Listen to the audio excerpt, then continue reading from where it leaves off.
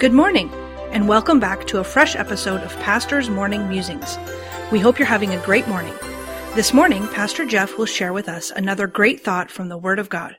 Pastor Jeff, where will we be musing this morning? Good morning. Today we'll be in the book of 2 Chronicles, chapter number 15, beginning in verse number 1.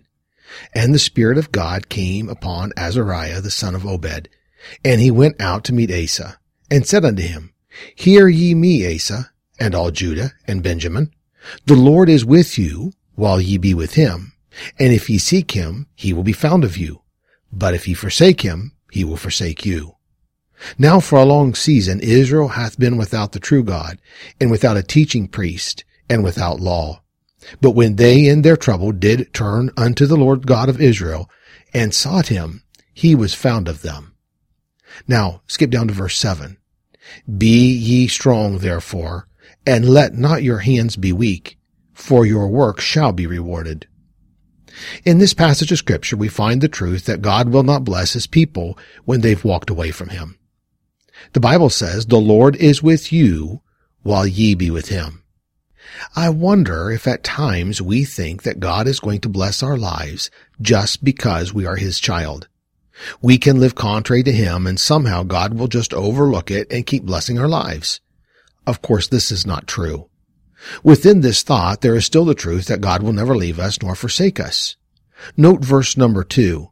The Lord is with you while ye be with him. And if ye seek him, he will be found of you. But if ye forsake him, he will forsake you. And then notice verse number 4. But when they in their trouble did turn unto the Lord God of Israel and sought him, he was found of them. God is always on standby waiting for the return of his people to him. And when they return, he will be found of them. He never left them, but his blessing did. And so it seemed as though he was gone, but he was still there.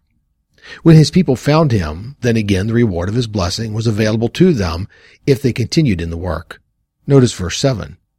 Be ye strong therefore, and let not your hands be weak, for your work shall be rewarded. I don't think God has changed any today with his church. When the church is truly with God, not with the world, then he is with them. But when they walk from him, then his blessings stop, and it would seem as though he left. But he's still there, and the reward of his blessing is still available.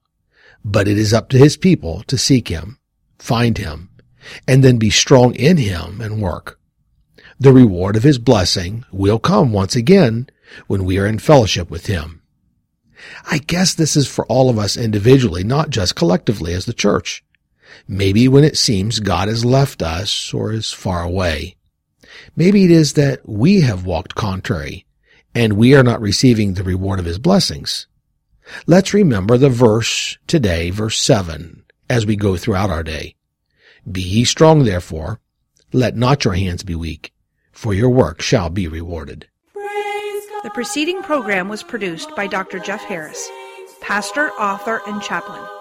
Please tune in again tomorrow morning for another fresh episode of Pastor's Morning Musings.